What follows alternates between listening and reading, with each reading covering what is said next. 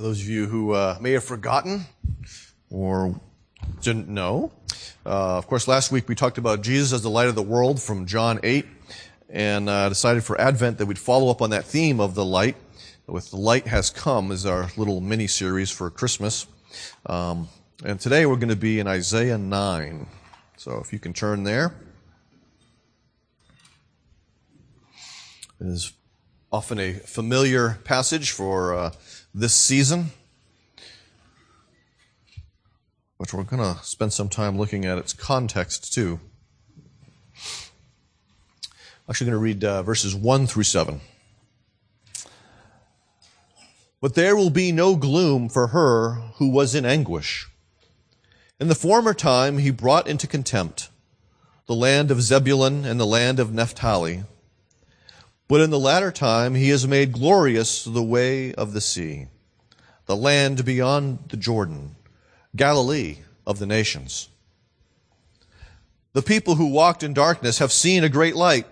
Those who dwelt in a land of deep darkness, on them has light shone. Can't read this morning either. You have multiplied the nation. You have increased its joy. They rejoice before you as with joy at the harvest, as they are glad when they divide the spoil. For the yoke of his burden and the staff of his shoulder, the rod of his oppressor, you have broken, as on the day of Midian. For every boot of the trampling warrior in battle tumult, and every garment rolled in blood will be burned as fuel for the fire. For to us a child is born, and to us a son is given, and the government shall be upon his shoulder, and his name shall be called Wonderful, Counselor, Mighty God, Everlasting Father, Prince of Peace.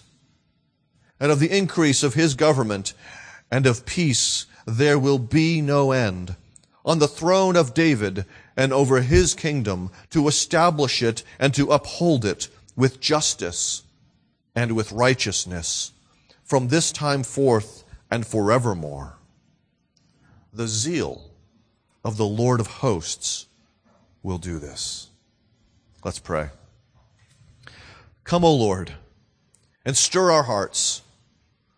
Call us back to yourself. Kindle your fire in us and carry us away.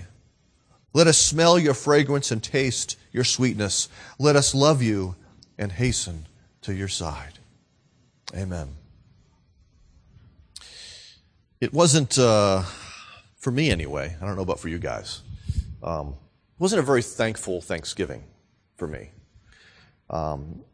As I started thinking about this text, one of the things that came to my mind was from which the title of this sermon comes, "The Child Who is the Light," from the Michael Card song.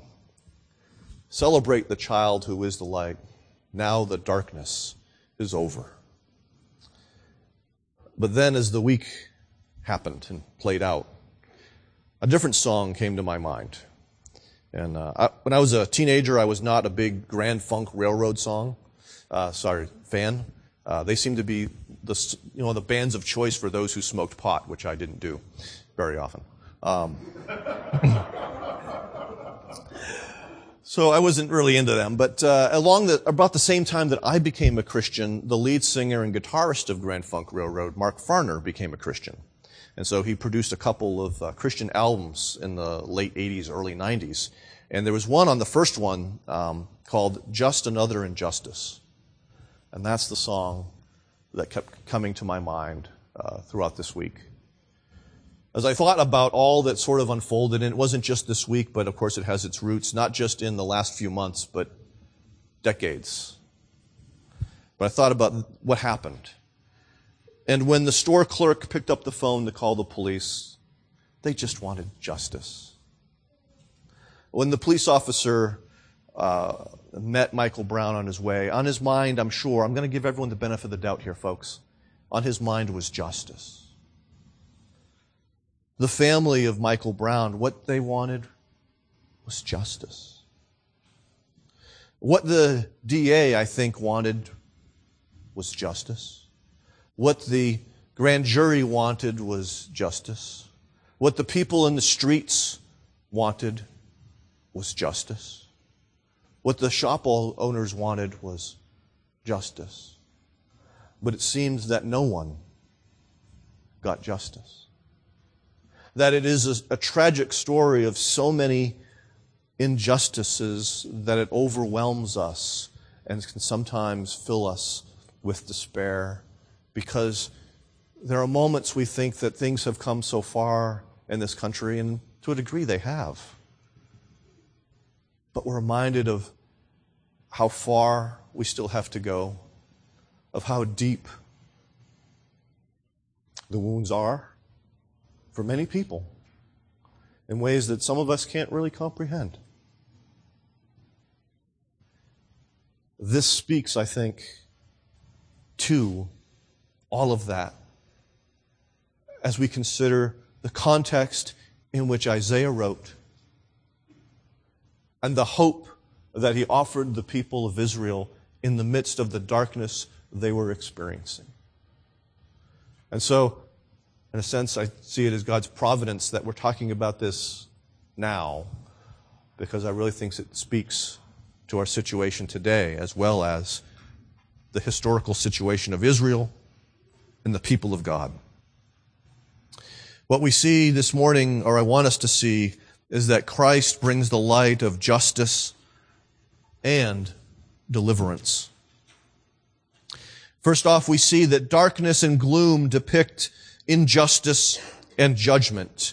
The opening verses of this passage are dominated by words like gloom, anguish, contempt, darkness, often with the adjective deep in front of darkness. You see, in those days of Isaiah, Ahaz was the king of Judah, the southern kingdom. And but Ahaz was a very weak king. And for those of you who are in the community groups, you probably remember that there was this alliance at a time between the northern kingdom, Samaria, and the Syrians to get rid of their vassalship to Assyria. And they had invited Judah to join them, and Ahaz said no. And so there was a plot for a time to get rid of Ahaz and to put a puppet king in power so that they would join the alliance and stand up against Assyria. So it was a very unstable time in the history of Judah and the history of Israel or Samaria, the northern kingdom. It's not just the instability, political instability that was the problem, but there was also incredible injustice that was taking place within the land. It was an injustice that was not stopped by the political powers. The people had in large part turned away from the Torah, which sought to protect the poor and actually began to exploit the poor. And so the years of Jubilee were not occurring where people were set free from their economic bondage. It was indeed a dark time in the life of Israel, and it was about to become darker. Isaiah mentions Galilee of the nations or the Gentiles, and Galilee was a northernmost region of Israel, the northern kingdom, and it on the coast of the Mediterranean, you had this little sliver, okay, that was the tribe of Asher. From there, all the way until you get to the Jordan River on the north, you have the two tribes of Naphtali and Zebulun, and they comprised that region known as Galilee. Here's the problem. We read in Judges 1, in verse 30 and verse 33, that neither Zebulun nor Naphtali drove out the inhabitants of the land, the Canaanites. There were still Canaanites amongst them.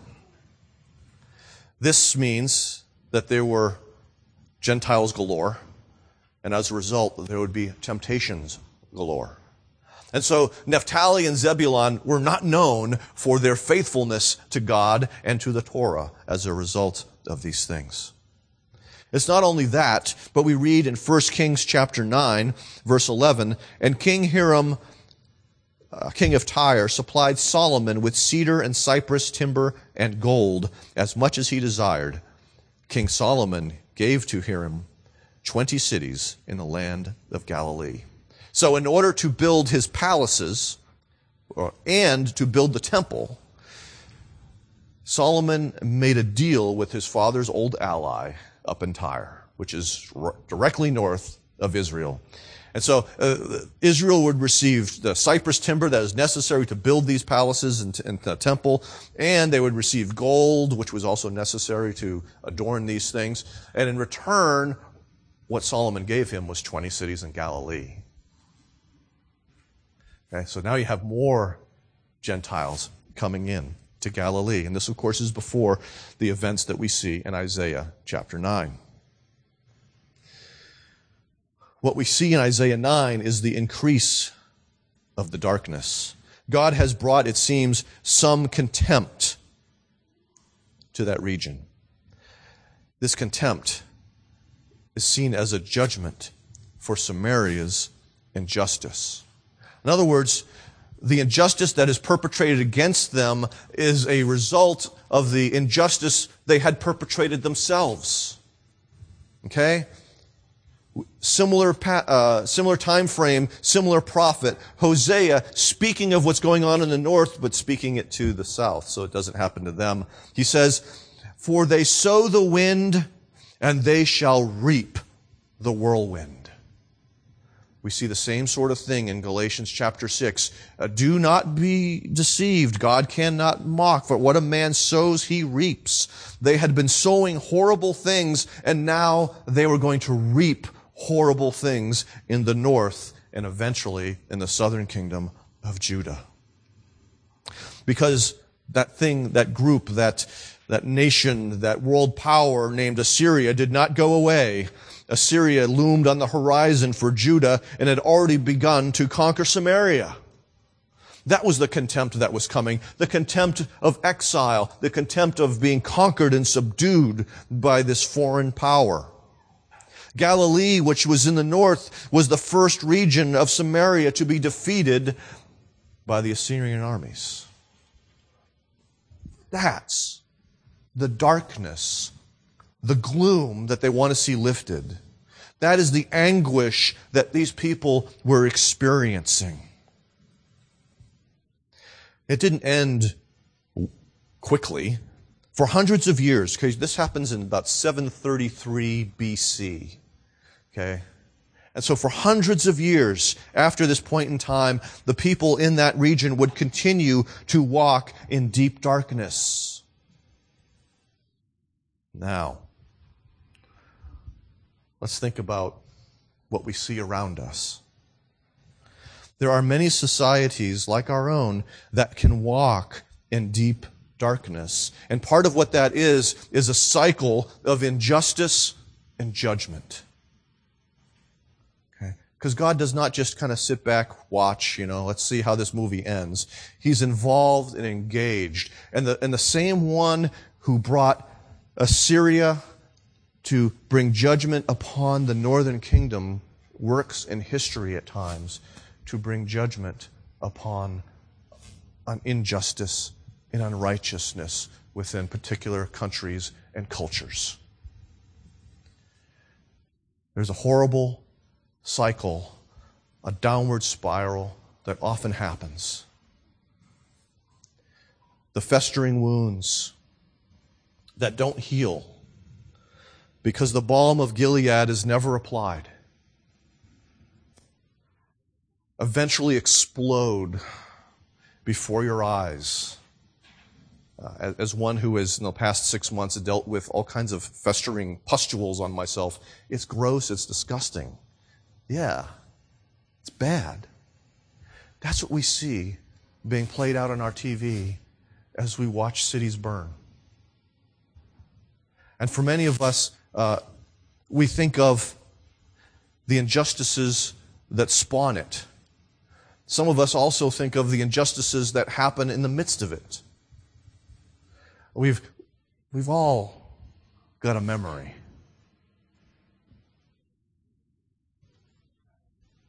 And we wrestle with that. We wrestle with the reality of the darkness that surrounds us and sometimes is within us. So wherever we see injustice abounding, we see that there is darkness, there is gloom, and eventually there will be judgment. Thankfully, this passage doesn't end there.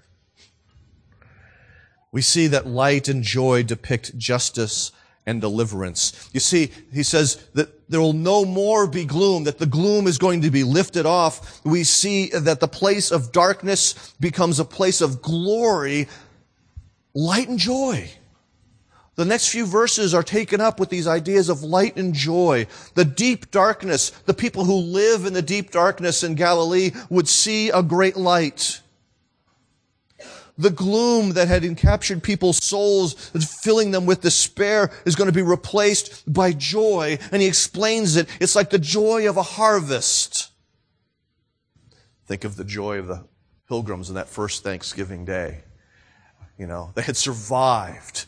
They had hope that they were going to make it through the winter now. And they celebrated with the friends that they had made, who had helped them to learn how to plant things in a land that was a little different than the one that they left.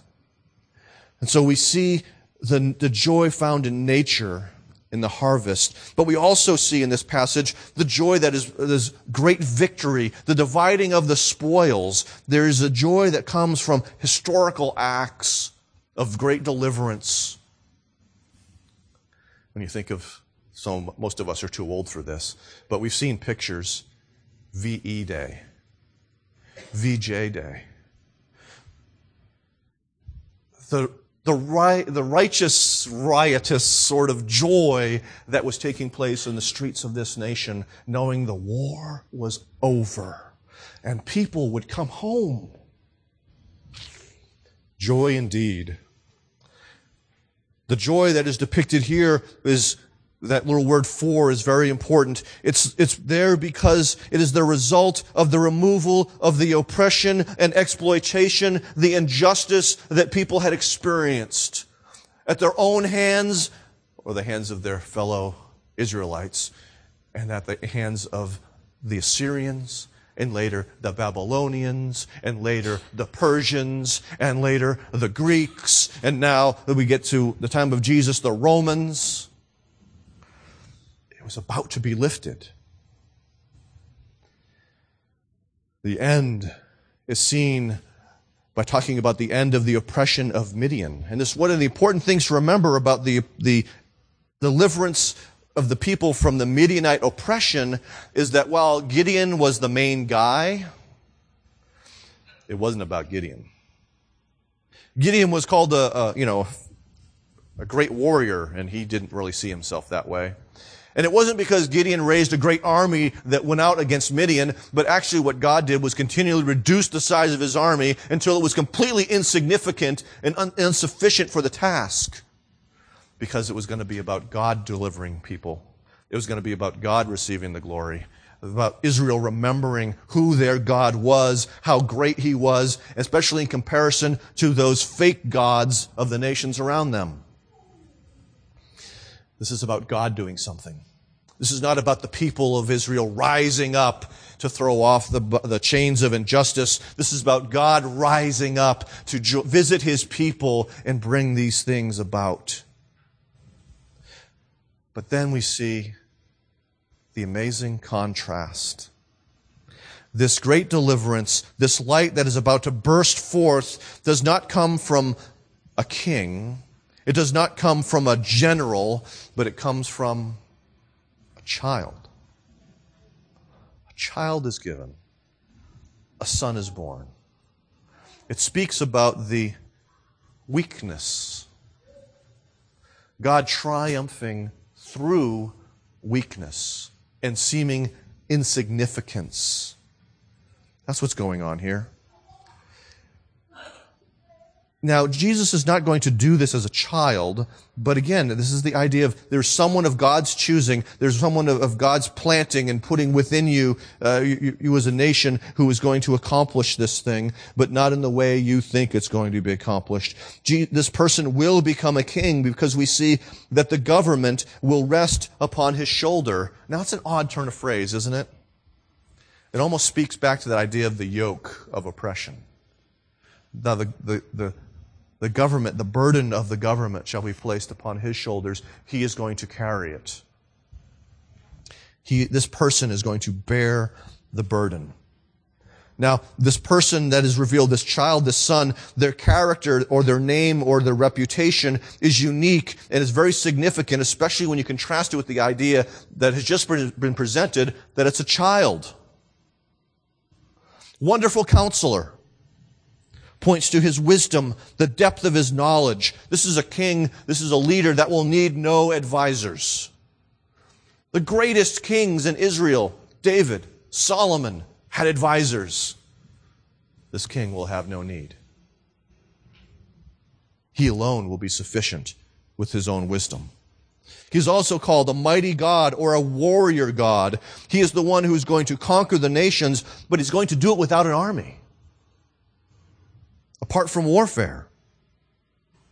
He's also called everlasting or ancient Father, which reveals, when we think about the Old Testament, his concern for the poor and for the helpless. The people that he reigns over are people that he loves and serves as he rules. In other words, he's not lording it over them. He's not being like so many of the Israelite kings, thinking of the people merely as cattle to be fattened up for their own feast. He cares and loves for the people over whom he rules. He wants what's best for them. And because he is the wonderful Counselor, knows what is best for them. Not only that, but we see that he is the Prince of Peace. He is the one who comes to restore wholeness to a world that is filled with restless misery. As we look at the world, we see lots of that restless misery. Protests in Hong Kong. There's protests all around the world. There have been protests recently in, I think it was Italy. There's a great unrest that occurs because of economic injustice. Okay? And of various kinds. We in our own country deal with the economic injustice, not just of race, but when capitalism goes bad with crony capitalism. There's injustice that takes place because it's not about a free market. It's about who can bribe who the most to get what they want. We see the unrest in the Middle East as people thinking that in order to have their freedom, someone else must not exist. And they seek to destroy other people. And so, as we look upon the world, we see this restless misery that seeks to consume and to destroy. And that is the world into which Jesus comes to restore peace, wholeness, not at the expense of others, but by bringing about justice and righteousness. It does say that there. With justice and with righteousness is how he's going to establish and uphold the throne of David, this person. Now, that's bad news. If you're among the people who are unrighteous, who are acting with injustice towards others, the coming of a righteous king who's going to rule with justice is not good news because you are guilty. You are part of the problem. What we don't see so often is that we are part of the problem. Deal with this at home all the time with kids. Okay? Every day, it's Jesus' parable of remove the log from your eye. Because everybody points out everyone else's guilt, but doesn't look at their own. And we have a nation filled with that same problem. If you're on Facebook, you see it. Okay? The competing narratives about what has happened. And everyone is blaming everybody else, and no one is taking responsibility for their own actions, their own side. There's plenty of blame to go around to everybody, folks. Plenty of blame. And when a righteous king comes, all people are examined. All will fall short. We'll get to the better news. Well, the good news is that this king comes. And not only does he bear the government upon his shoulders, but he bore the guilt of his people upon his shoulders. You see, the world needs a scapegoat. That's part of what came to me, that I kept coming back to me in the course of this week, is a lot of people are looking for a scapegoat, someone to blame, someone to put all of the guilt upon, and we all have different people who we want to put it on. But Jesus comes as the scapegoat to take the blame, to take the guilt willingly, to set people free. Now, a lot of the Jewish scholars thought that somehow this child that was given, this son that was born, that this is Hezekiah. Hezekiah was 3 about the time that this was written. And when we think about who Hezekiah was, while he was one of the better kings of Judah, he doesn't match this description. He is not the fulfillment of this prophecy of Isaiah. But we need to know, brothers and sisters, that there is a good king whose justice and deliverance bring light and joy. And so let's think about the third part of this, and that is that Christ's rule expands through his zeal. Luke alludes to this passage in chapter 1 when he's talking about this child that is going to be born to Mary. He's going to sit on the throne of David, the very thing that is talked about here, that this child is going to sit on the throne of David, and his kingdom shall have no end. It is both in Luke 1 and here in Isaiah 9. We see as well that Matthew quotes this passage in chapter 4 of his gospel. In other words, Jesus in his Galilean ministry is the light that shines in Galilee to fulfill this passage.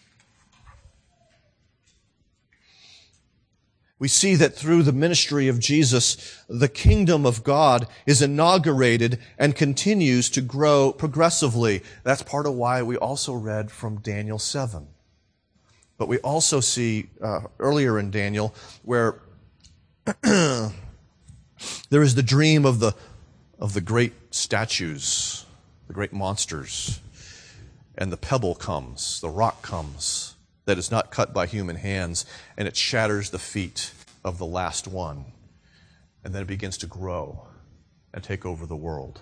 So we see that biblically there's a thread of Scripture that talks about how Christ slowly and seemingly almost imperceptibly overcomes the kingdoms of the world.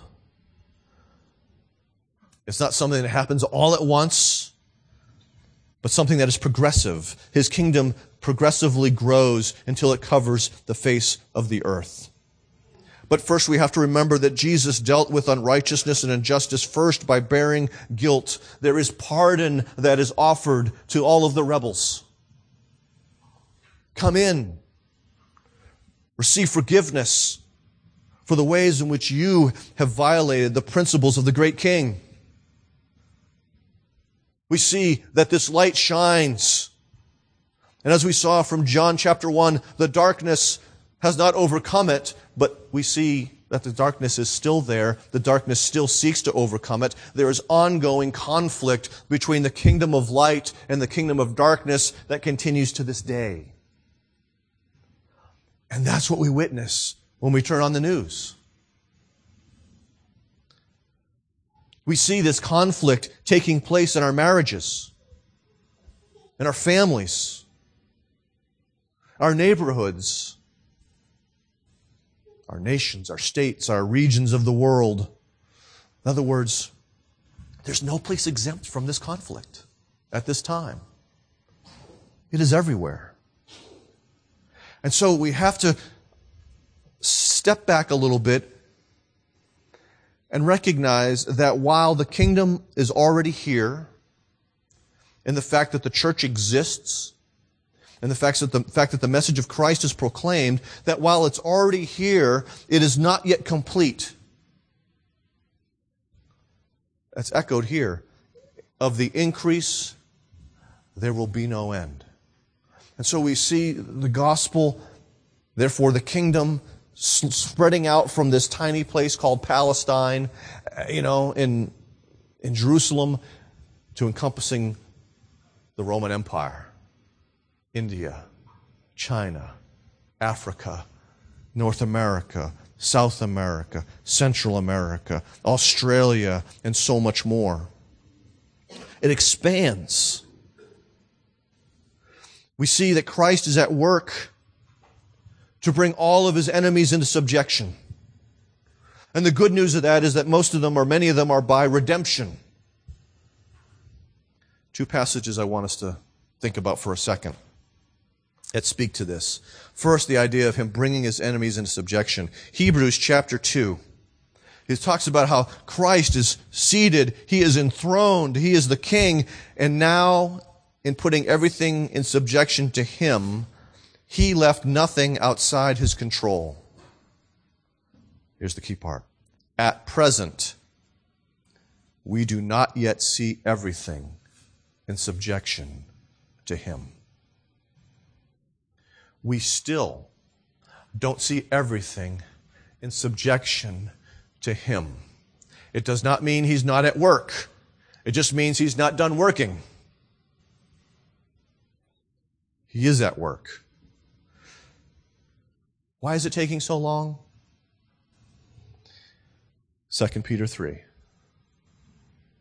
The Lord is not slow to fulfill his promise, as some would count slowness, but he is patient toward you, not wishing that any should perish, but that all should reach repentance. There is a people that he has already marked out by election, and he's waiting, applying the redemption in time, keeping his promises in time. And so we see that some will be subjected by the gospel and therefore redeemed, and some will continue to resist to the end. And all of that plays out in history, on your TV, or your radio, or your internet as you look at the news. That's what's playing out. So this means that there is still darkness around us. But you know what it also means? That we still long for justice. It's not all darkness. There are people who have been changed by the light and they begin to move into those places of darkness. Think about the people who stood up to the rioters. Black and white, they stood together. No, don't burn, don't loot. Think of the people, black and white, who stood together, swept up the broken glass, picked up the broken wood and the charred pieces, and are working together to try and clean up and rebuild the community. Because they have a hope that extends beyond the present and the present age. There's light out there. Because there are people who have come under the sway of the light of the world, Jesus Christ himself. And so, we can persevere despite the ongoing presence of injustice if we have the biblical hope of the consummation. That when Jesus returns, he's going to set everything right. See, when I hear certain people talk, like Jesse Jackson, I'm not a big fan of Jesse's. MLK? I like MLK. Jackson? I don't like Jackson. But that's neither here nor there. When he talks about keep hope alive, maybe I'm hearing him wrong, but what I hear is about an earthly hope. The problems in our nation and the problems in our world may never get fixed until Jesus returns. There are people who want us to think that we're going to be able to fix everything. And because of the sin of humanity, we're not going to fix everything. Doesn't mean there won't be progress, doesn't mean there won't be good stuff, but our hope is ultimately an eschatological hope, not a here and now hope. And when we lose sight of that, then the darkness we see begins to overwhelm us and fill us with despair. And so we have to keep hope alive, but we have to keep the hope alive that rests upon the return of Jesus, who will finally, ultimately put all things right. Not the hope that rests on man's feeble efforts. And those who have come under his sway, those who have come under the reign of Jesus Christ, should act justly. They should begin in their affairs with other people to act with righteousness and justice, not taking advantage of other people. And that's one way in which the light continues. By those who, as Dr. Martin Luther King said, don't judge others by the color of their skin, by the character of their hearts instead. The people of God should be doing that. Not looking at the outward man, but looking at the inward man, and embracing all who have embraced Jesus Christ. But let us not be proud even with our meager efforts. Let us remember how this ends. It says the zeal of the Lord will accomplish this. It's the zeal of God who's going to bring it to pass. It's not our own zeal, our own efforts. It's God himself who will do this. Does that mean we just sit on our hands? No. As I said, we need to make known the forgiveness that can begin to heal that wound that seems to always get ripped off every few years. There's the scab. Let's rip it off.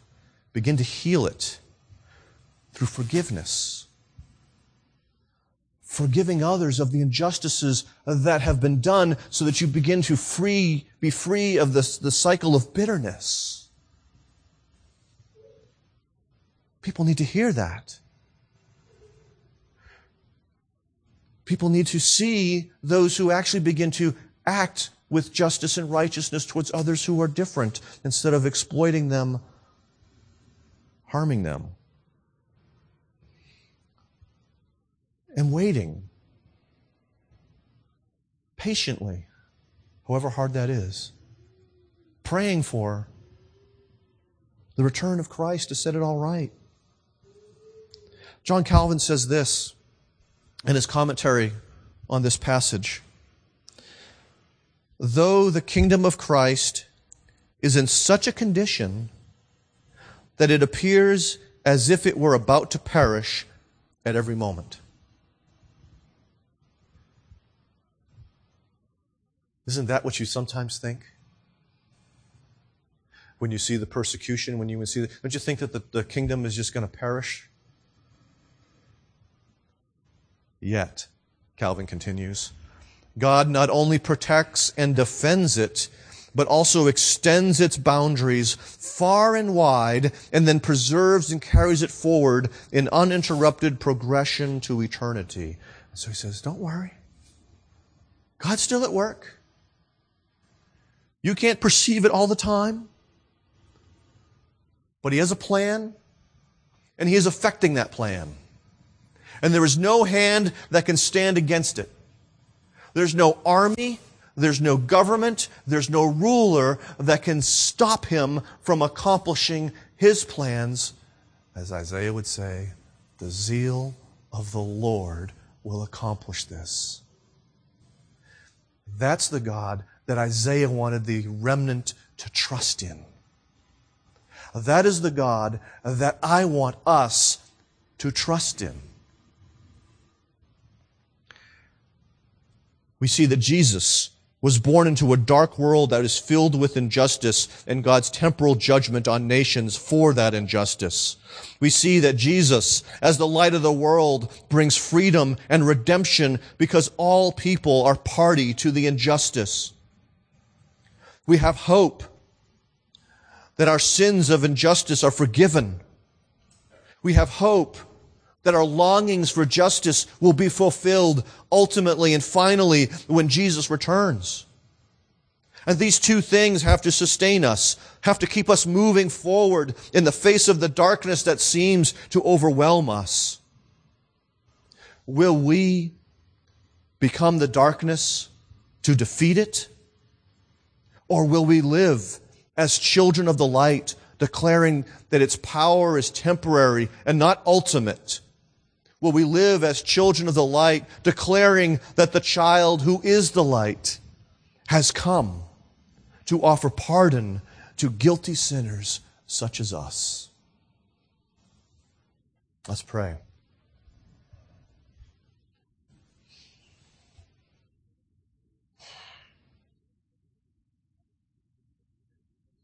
Father, I thank you that just as in the days of Moses,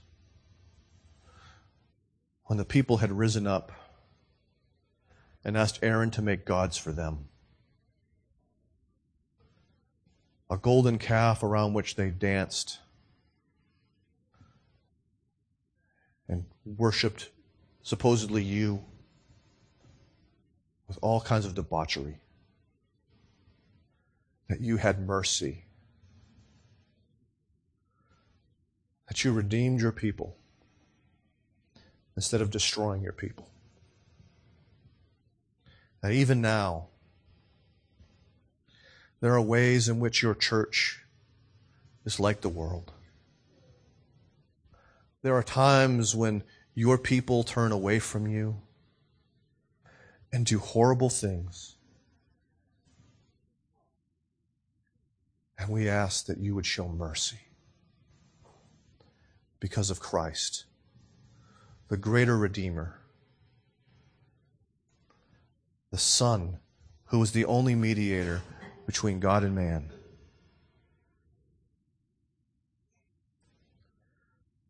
Father, we see a world that is so desperate in need of this news, even though it seeks to tune it out at every opportunity.